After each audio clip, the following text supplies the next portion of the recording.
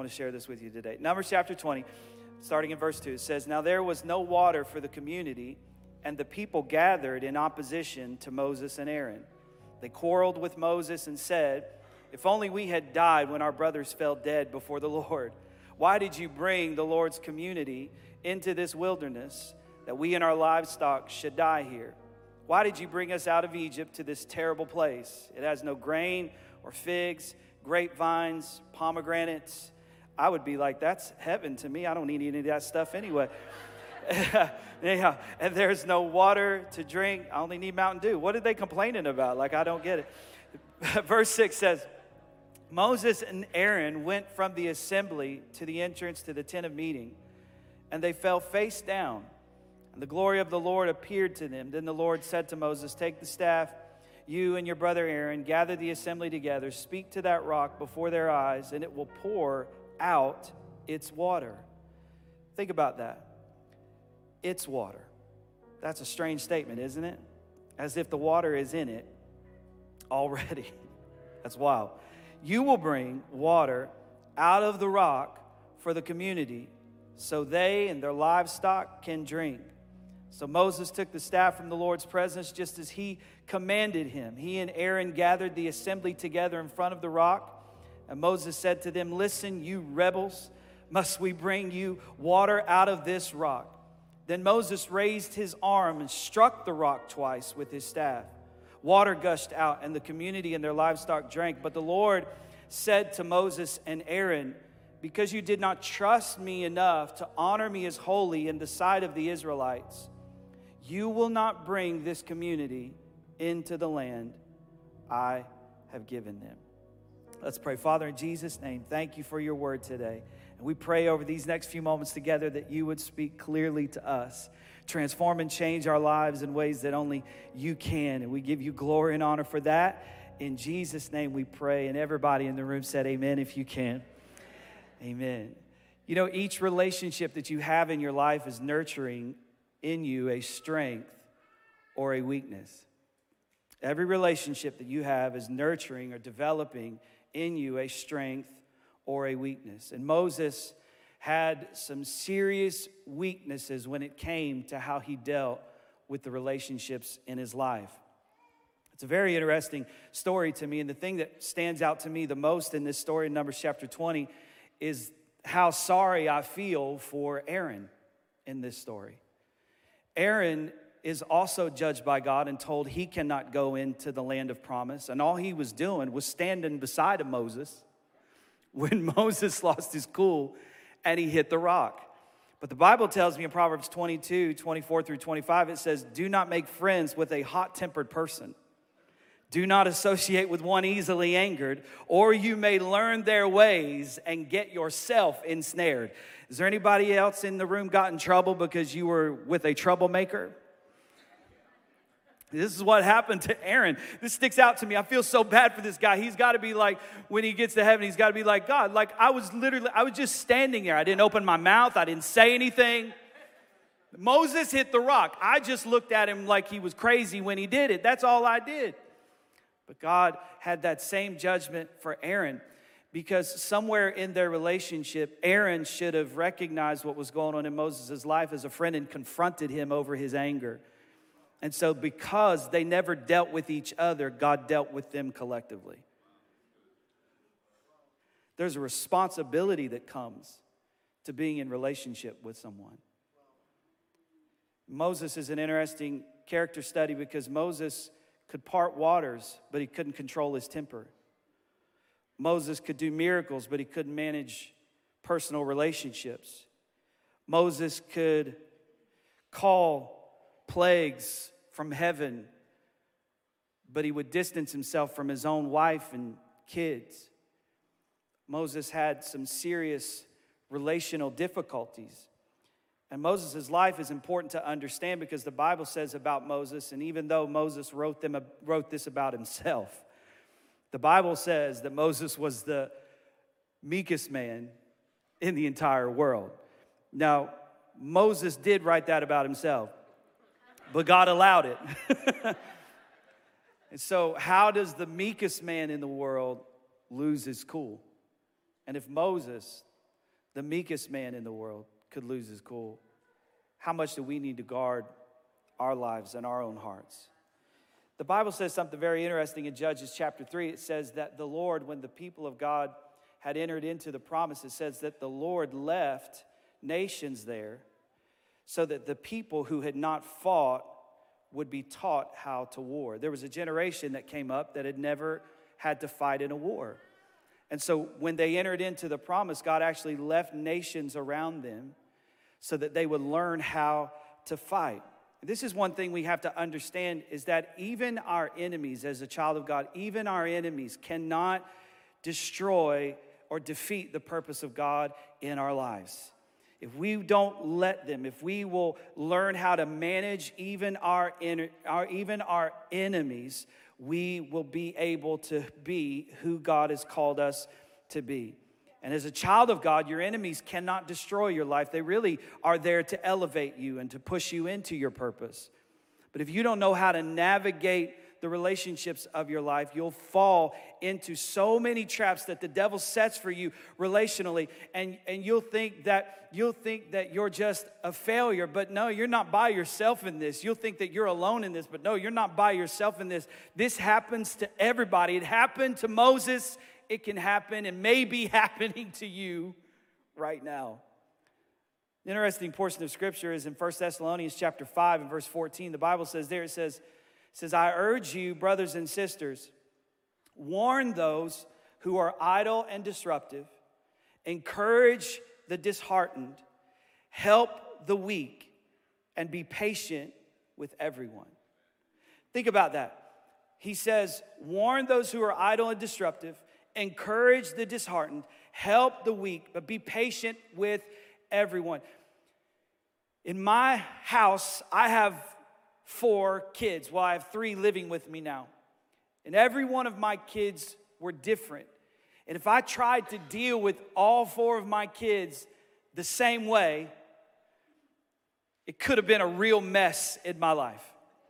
But you have to learn how to be intelligent relationally. This is why he says in 1 Thessalonians, he says you have to know if somebody is idle and disruptive, you warn them.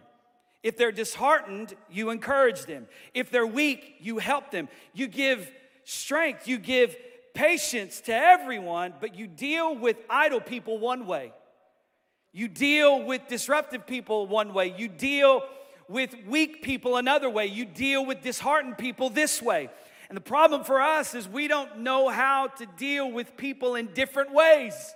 We try to deal with everybody the same way. And there is a strategy that God wants to give you so that you can be effective in your relationships. Is anybody in the room thankful that God doesn't leave me all by myself when it comes to dealing with the relationships that are in my life?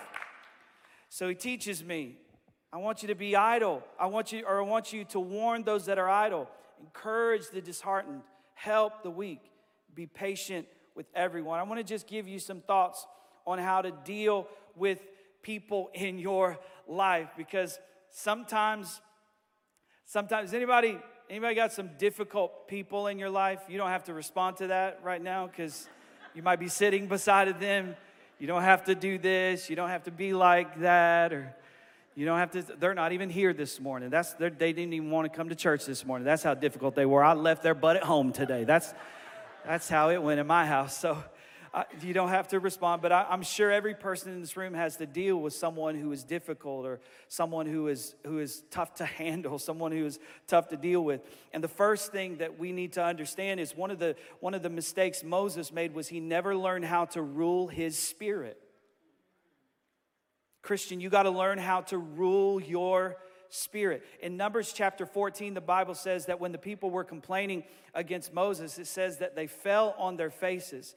In Numbers 20, they fell on their faces and the Lord appeared to them. But in Numbers chapter 14, they fell on their faces out of being overwhelmed. This wasn't like they were calling out to God. They fell on their faces because they were so discouraged by what the people were saying to them. And Joshua had to come in and step up for the leaders and say, hey, this is we can do this. We can take this land. We can do what God is calling us to do. We can take our enemies. God is going to empower us, and God is going to strengthen us. While Moses and Aaron are laying on the floor crying, Joshua is dealing with the people. So no wonder Joshua was able to take the people in when Moses was only able to take them out. So think about this for a moment. You need to learn how to rule your own spirit. Proverbs 16:32 says, whoever is slow to anger is better than the mighty, and he who rules his spirit better than he who can take a city. I found something out. As a dad, as a husband, as a leader, some things only become a big deal if I make them a big deal. And I have the authority in certain situations to make stuff a bigger deal than it has to be, or to make it a smaller deal than they want it to be. Can somebody in the room say amen? And some people in your life, you'll find this out, are acting the way they act because they know the reaction that they get from you. They're only doing it because of how you act when they do it. And they like to see you out of control. They like to see you lose your cool. Can I tell you, nothing brings your children more satisfaction than you losing your mind. Because if you lose your mind, it justifies everything they've ever done in their life. Because you're telling them to have control and you don't even have control. So I've got to learn. Listen to me. I got to learn. I'm not saying you. I'm saying I got to learn how to rule my spirit. I found out, man, if I'm in a situation that makes me feel reactive, you know what I need to do? I need to get out of that situation. I'll need to lean into that situation. Because if I lean into that situation, I'm going to end up hitting somebody in that situation. So I need to get myself out of that situation. The Bible teaches us that everyone should be slow to anger, quick in mercy, quick to listen. And if I find myself in a situation where I feel reactive in my speaking, reactive in my body language, reactive in my neck. You know how anger just kind of starts in your neck and you just kind of hold it in, and your face can just, you just look at some people and they cannot hide their emotions. I'm one of those kind of people. Like, if you want to know how I feel, just look at me. Just look at me. If you want to know how I feel, just look at my face. I'll tell you how I feel by virtue of you just looking at my words. Don't even have to come out of my mouth. I'll just show you how I feel with my face. It's kind of a joke in our team, within our team. Like, they know like little signals, like when Robbie's frustrated. And they joke about it. It's like if Robbie's mad, okay, if Robbie's mad, what does Robbie do? Can my kids, will you stand up and just show them some stuff? Like, if I'm mad, what's something I do? It's something I do. Leah, what else? I do this. Like, if I'm frustrated, yeah. You had your moment. Now sit down. Shut up. But the Bible tells me in Proverbs 25:28 says, he who has no rule over his own spirit is like a city that is broken down and without walls. When you don't have rule over your spirit, anybody can just get in. Anybody can just determine how your day's going to go. If you don't rule your spirit, somebody else will rule your spirit. And if you're not in control, somebody else is in control. And if you're not dictating your attitude, then somebody else is dictating your attitude. I want to be in control of my spirit. Proverbs 19:11 says, good sense makes one slow to anger, and it is his glory to overlook an offense. Proverbs 15:8 says, a hot-tempered man stirs up strife, but slow to anger people calm a dispute. James 1:19 says, my dear brothers and sisters, take note of this. Everyone should be quick to listen, slow to speak, and slow to become angry. You know what else I found out? I found out that I'm actually very smart, but sometimes my delivery is stupid. Does anybody else discover this about yourself? like I have the answer, but my delivery of the answer was terrible. And so I've been frustrated with my kids before, and I've told you this before. Like I tell my kids, like sometimes when they're not listening to me, like, listen, people fly me all over the world to give them advice. It's actually my job to get up every week and tell people what the Bible says. And you don't listen to me?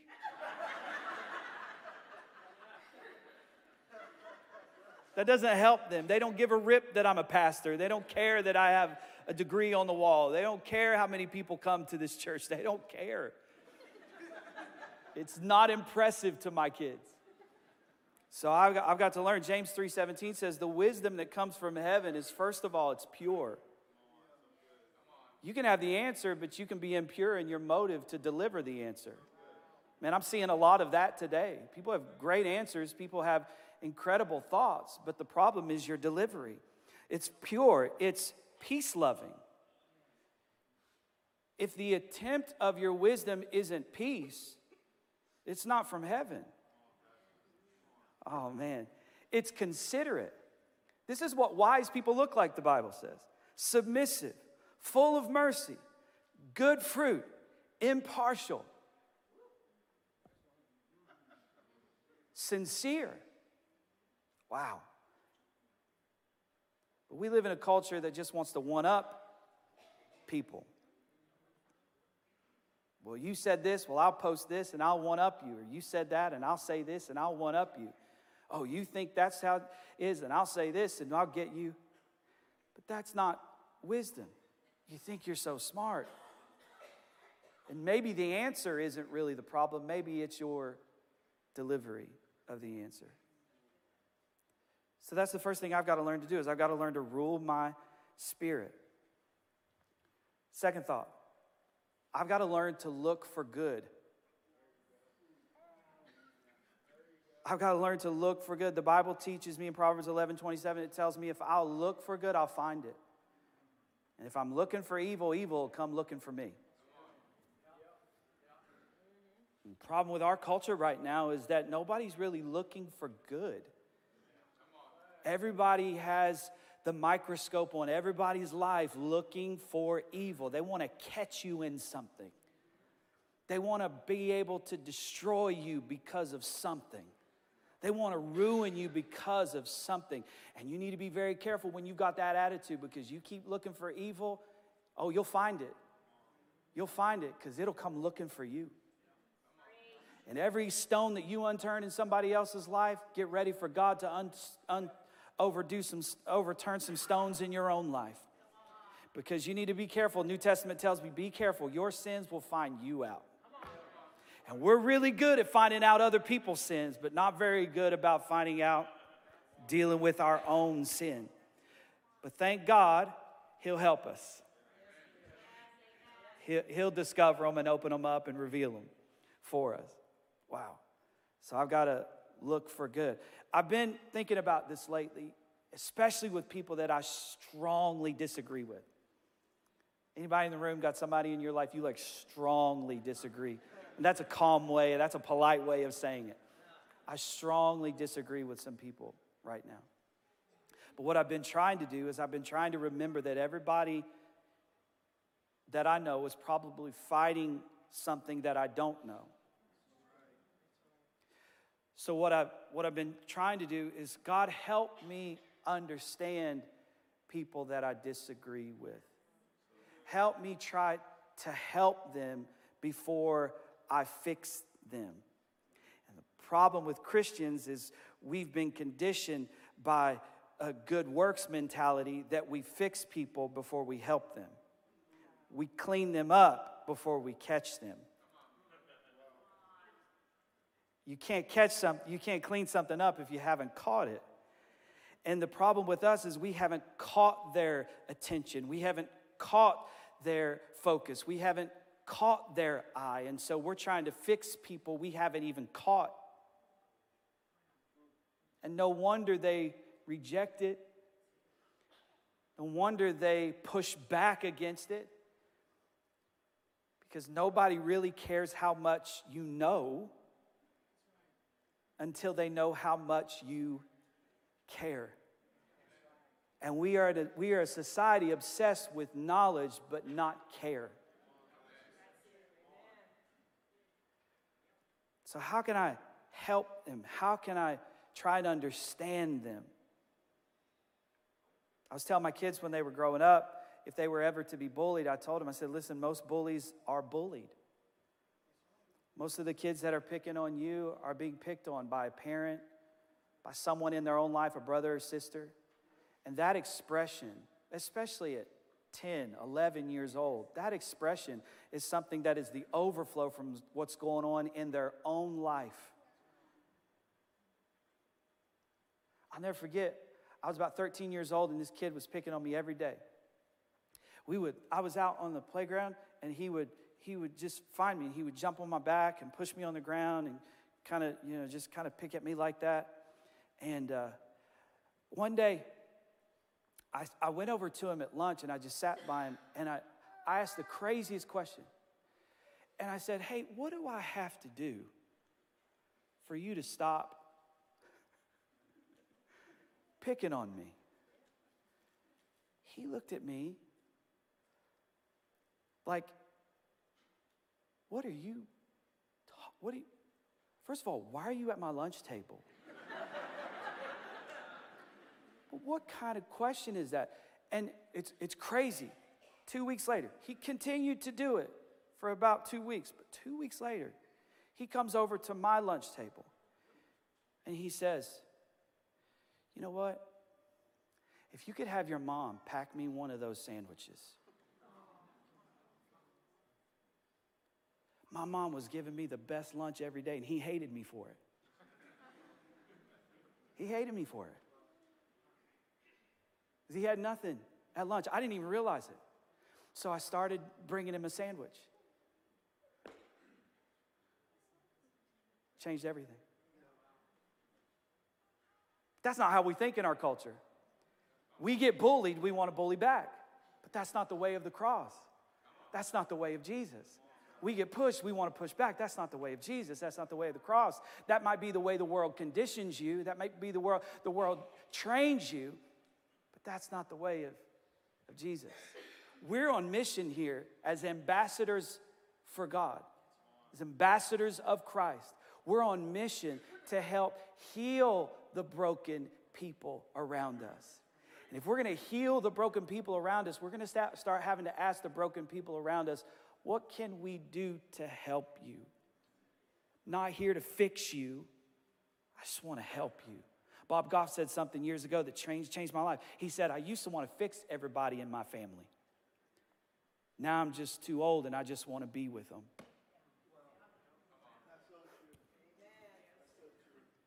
What if we could get that perspective when we're young?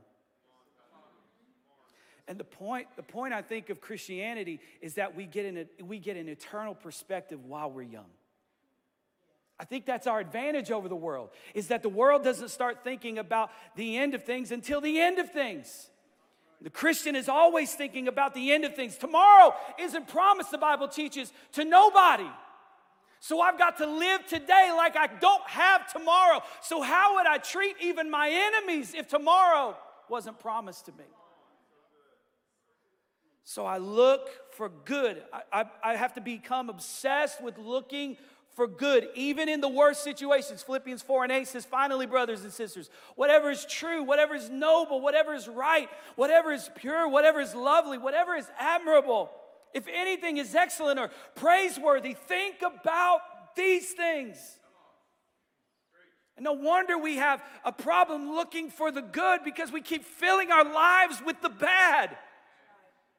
Constantly feeding ourselves negative information from negative people, and it overwhelms us. And so no wonder there's an inability, even in the church, even with Christian people, to look for good. I don't expect the world to look for good, but I do expect the community of God to look for good. I expect this to be a church that looks for good. That's what I expect. Look for good.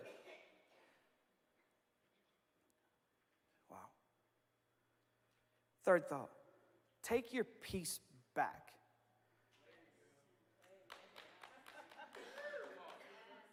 Take it back. Matthew chapter 10, verses 11 through 14, the Bible says Jesus is teaching his disciples what to do when they go out to preach the gospel.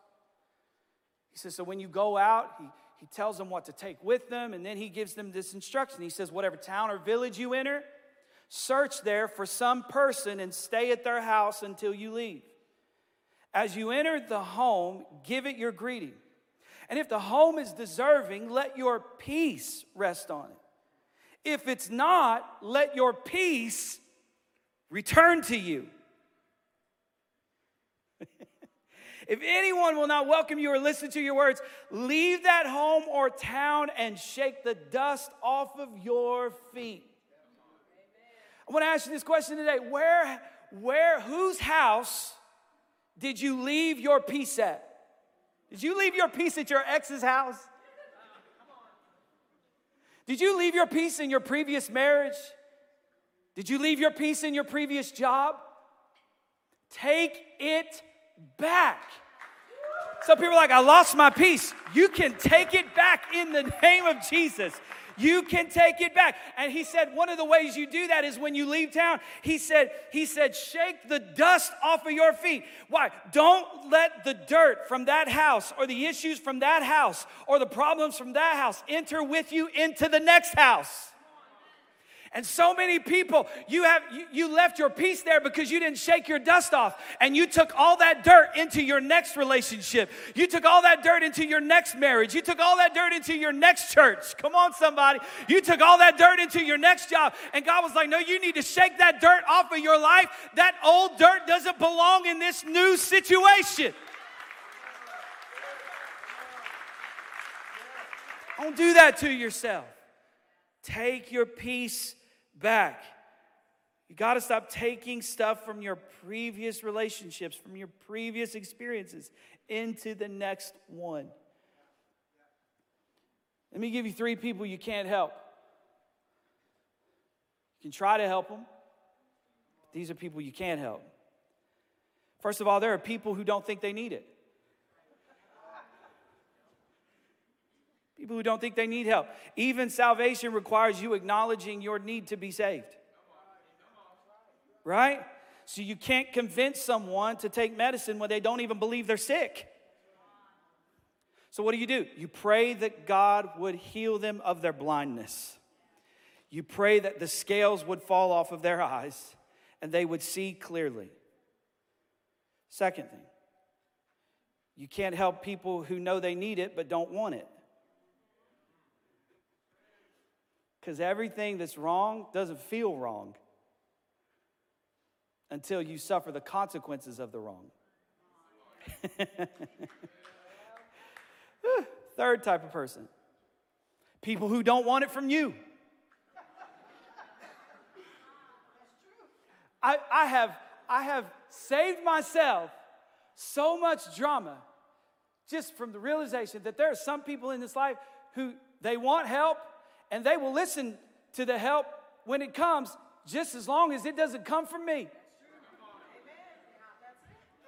Now I've realized I don't have to keep talking to that person until I am blue in the face.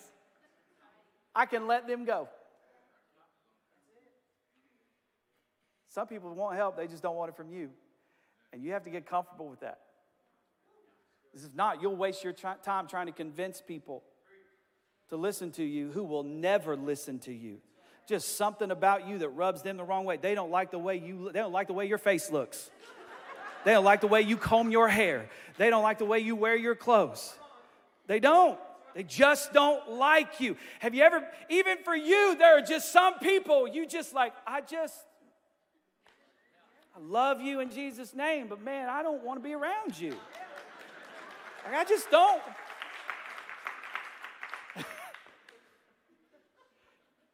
Like I don't need parenting advice from the single barista at Starbucks.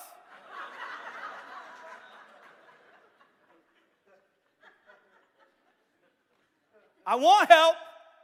I just don't want it from someone who's never raised a kid before. Sorry. I love you. You make a mean white chocolate mocha. But your parenting advice is terrible.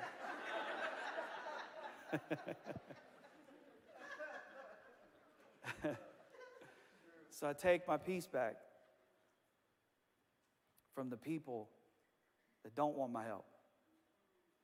If they won't listen to me, he said, shake the dust off your feet and move on to someone else. When Jesus was coming near the end, when he was going to give his life on the cross, he wanted to go into this certain town, and the disciples went ahead and they asked the people in this town, hey, can we stay with you? And they looked at him and said no. And they went back to Jesus and they said, hey, Jesus, they won't open up their doors to us. Do you want us to call fire down from heaven and kill all of them? This is the way some Christians are acting right now. Yeah. They just want to call fire down from heaven and kill everybody. Jesus says, you don't even know what spirit you're of. And they moved on to another town. Because a closed door here means an open door somewhere else. And you're wasting all of your energy and your time trying to kick a door down that is not meant for you. That's freedom. What do I do with those type of people? Give them up. Notice what I said there. I did not say give up on them. I said give them up. In Romans chapter 1 and verse 28, the Bible says about some people who were struggling in sexual sin and they just did not want to listen to God. He said they did not think it worthwhile to retain the knowledge of God. So he gave them over to a depraved mind so that they do what ought not to be done. They're not going to listen to me. Maybe they'll listen to the consequences. That's how God will treat people. If they refuse to listen to me, they're going to have to answer to the consequences of those actions. And maybe the consequences will help them change their mind. And for some people, you are in the way. You're trying to help, but you're actually in the way. You're trying to fix them, but you're actually the problem. That's why you need to learn what type of people you can help and what type of people you cannot help, because you're trying to help somebody who doesn't want your help. There are some people in your life that God wants you to give up. And when I give them up, what I'm doing is I'm just turning them over to the consequences of their actions. And listen to me, as a parent, that can be one of the most difficult decisions you ever have to make in your life. But you have to do it. Remember the prodigal's dad? He knew the prodigal was a mess. He knew he would end up the way he ended up. He knew his life would fall apart. Prodigal comes to him and he says, Dad, I want all my money. And the dad says, okay, here's your money. Let's see how you like that.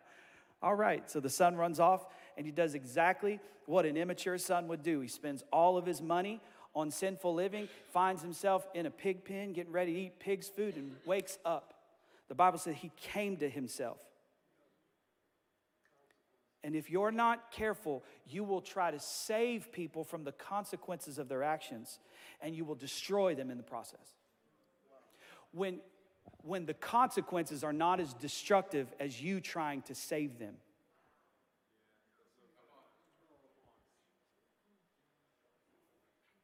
People can come back from almost anything with God on their side. You're so concerned. Oh no, that'll destroy him. Oh no. This is where you have to trust God to be a better parent than you are. This is where you have to trust God to know better than you know. This is where you have to trust God that these kids, He gave them to me as a steward, and they really belong to Him. So He is the one ultimately responsible for their life and their progress. He is their God. So I have to trust Him. Man, this is hard. But if not, you'll spend 20 of your years trying to make somebody into something they'll never be until you give them up.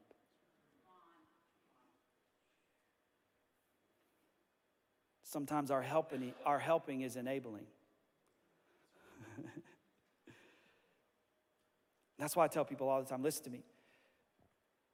Listen, if you're here and you're lonely, can I caution you in your loneliness? If you're not careful, your need for company will keep you in bad relationships. You cannot chase your needs and your purpose at the same time. If you're here in this room today and you're lonely and you're focusing on your loneliness, that loneliness will keep you in bad relationships. It'll keep you there. And can I help you? Parents in the room, friends in the room, aunts, uncles in the room. For some people, the best of you is not enough. Jesus was the best leader and friend you could ever have. And still people walked away from him. Still people rejected him. Still people betrayed him. Wow.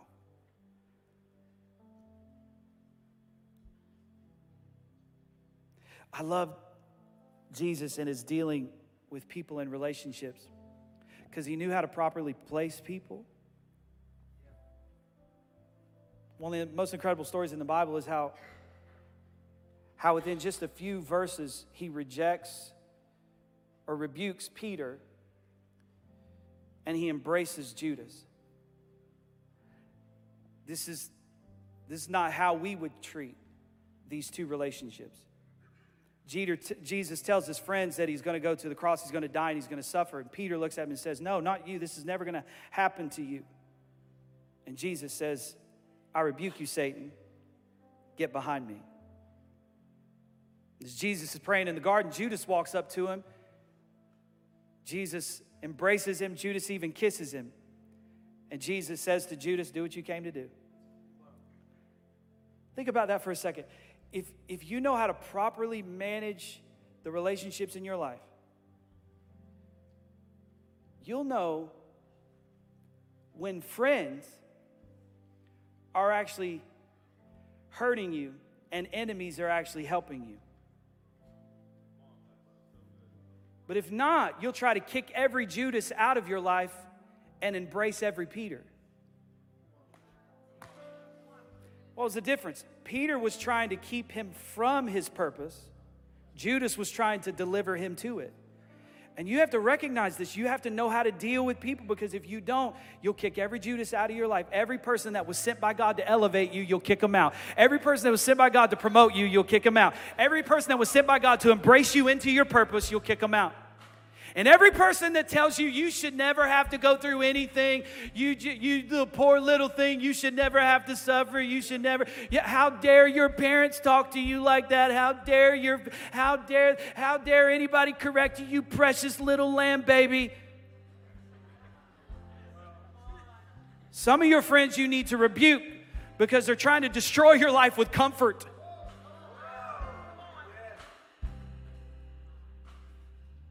So I got to learn, how do I write? Who are the people I can't help? Who are the people that are trying to help me? Who are the people that are trying to hurt me? When is it time for me to give up? One of the ways you figure this out is you confront quickly. Confront quickly. This is not a gift in my life, confrontation. Titus 3:10 says, as for a person who stirs up division, after warning him once and then twice, have nothing more to do with him. Do you know that's in your Bible? Do you know the Bible actually gives you more reasons to stay away from Christians than it does unbelievers? You should read your Bible. It's awesome. It says, so I give no room to division. I clearly communicate to the people in my life there's no room for manipulation, intimidation, childlike behavior, because you cannot correct what you refuse to confront. And it's an inability sometimes in our lives to deal with our frustrations that drains the satisfaction from our life. Some of you, you got a friend right now and you're so frustrated with them and they're draining so much satisfaction from your life, but you refuse to confront. You refuse to tell them, hey, you can't keep talking to me like that and we remain friends. I'm not here for you to just beat up on. Like, I'm not here for you to just kind of throw all your stuff on to me. I'm not here for you to lash out at. That's not why I exist. And so I need you, if this relationship is going to move any further, I need you to quit that. Man, that's not easy, is it? Because we think sometimes allowing stuff, this is the big misconception, is that Christians are just punching bags. You're just there so everybody else can just beat up on you. You know, if they slap you on one cheek, turn the other cheek. Stop taking that out of context. Need a whole message to talk to you about that. Just let them abuse you, take advantage of you. No. I'm sorry, no. I confront quickly. For some people in my life, no, you can't have my phone number. No, you cannot have my address. Some people I'll call. I'll block my number when I call them. I don't want you to have the ability to call me back. Some of y'all need to get the gift of the mute button in your life. The unfollow. The block this person from your timeline. Ooh. This would change your life. My wife came to me a couple weeks ago. She's like, this person. I was like, you can mute them. She's like, I can. That's right. Mute them. 2 weeks. My marriage has been better in these past 2 weeks. The past 25 years. I'm just kidding. Sometimes you need that gift of mute, unfollow, block. Not everybody deserves access to your life.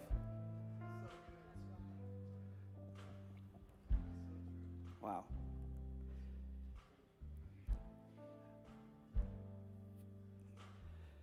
You guys started playing music. It makes me want to just like stop.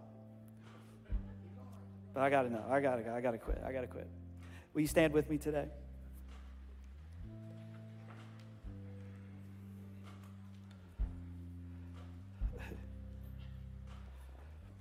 Moses, the Bible says,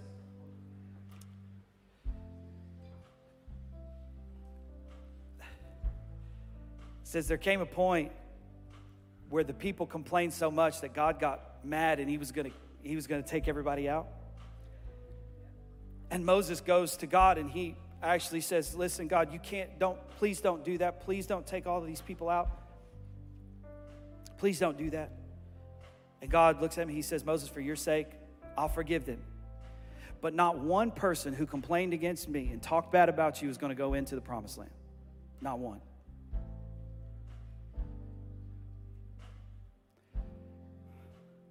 Moses, because of this prayer, actually talked God into keeping people in his life that God was trying to remove from his life. And these same people that Moses begged God to keep in his life are the same people that made him lose his cool and hit the rock when he was supposed to speak to it. Moses. Water from rocks, seas parting, but he couldn't manage relationships. And he missed out. And some of us in this room, we're missing out on so much because we are not intelligent relationally. And we're not trying to get any better or any smarter. we keep doing the same thing over and over again. We keep dealing with our kids the same way over and over again. We keep dealing with our spouse the same way over and over. Our coworkers the same. We repeat the same mistakes over and over and over again. But I'm thankful today that the Bible, is anybody in the room grateful that the Bible teaches me how to handle the relationships in my life? So Father, we thank you today in Jesus' name that you have not left us alone when it comes to our relationships. You have not left us comfortless. You have given us instruction. You've even given us stories throughout the Bible to show us what to do, what not to do. God, help us to use the Bible as a resource to grow stronger in our relationships. In a day when people are so divided, people are so polarized, help the church be a uniter in the name of Jesus. Help us to have a soft answer that turns away the wrath of our enemies. In Jesus' name. We thank you for that. We thank you for that. We thank you that you're moving among us right now. We thank you that you're even convicting us as moms and dads, as brothers, as sisters, as kids. Thank you. You're dealing with our hearts. Help us to apply what we've heard, to apply what we now know in Jesus' name. We thank you, God. To you be the glory. I praise you even now for relationships that are restored, for relationships that are put back in their right place.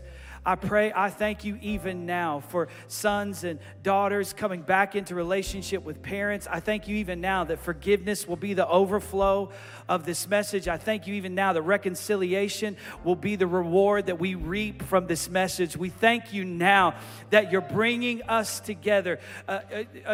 We cannot stand and defeat our enemy if we are divided one another. We cannot destroy the work that the enemy has planned if we're biting and devouring one another. We need to have one another's back in this day and in this hour. Christians need to stand together, united with a united front for one another. We're not going to fight against one another. We're going to fight for each other in our marriages, with our children, with our church family, on our jobs. Help us. In the name of Jesus, we pray. And everybody in the room said amen. Amen. Amen.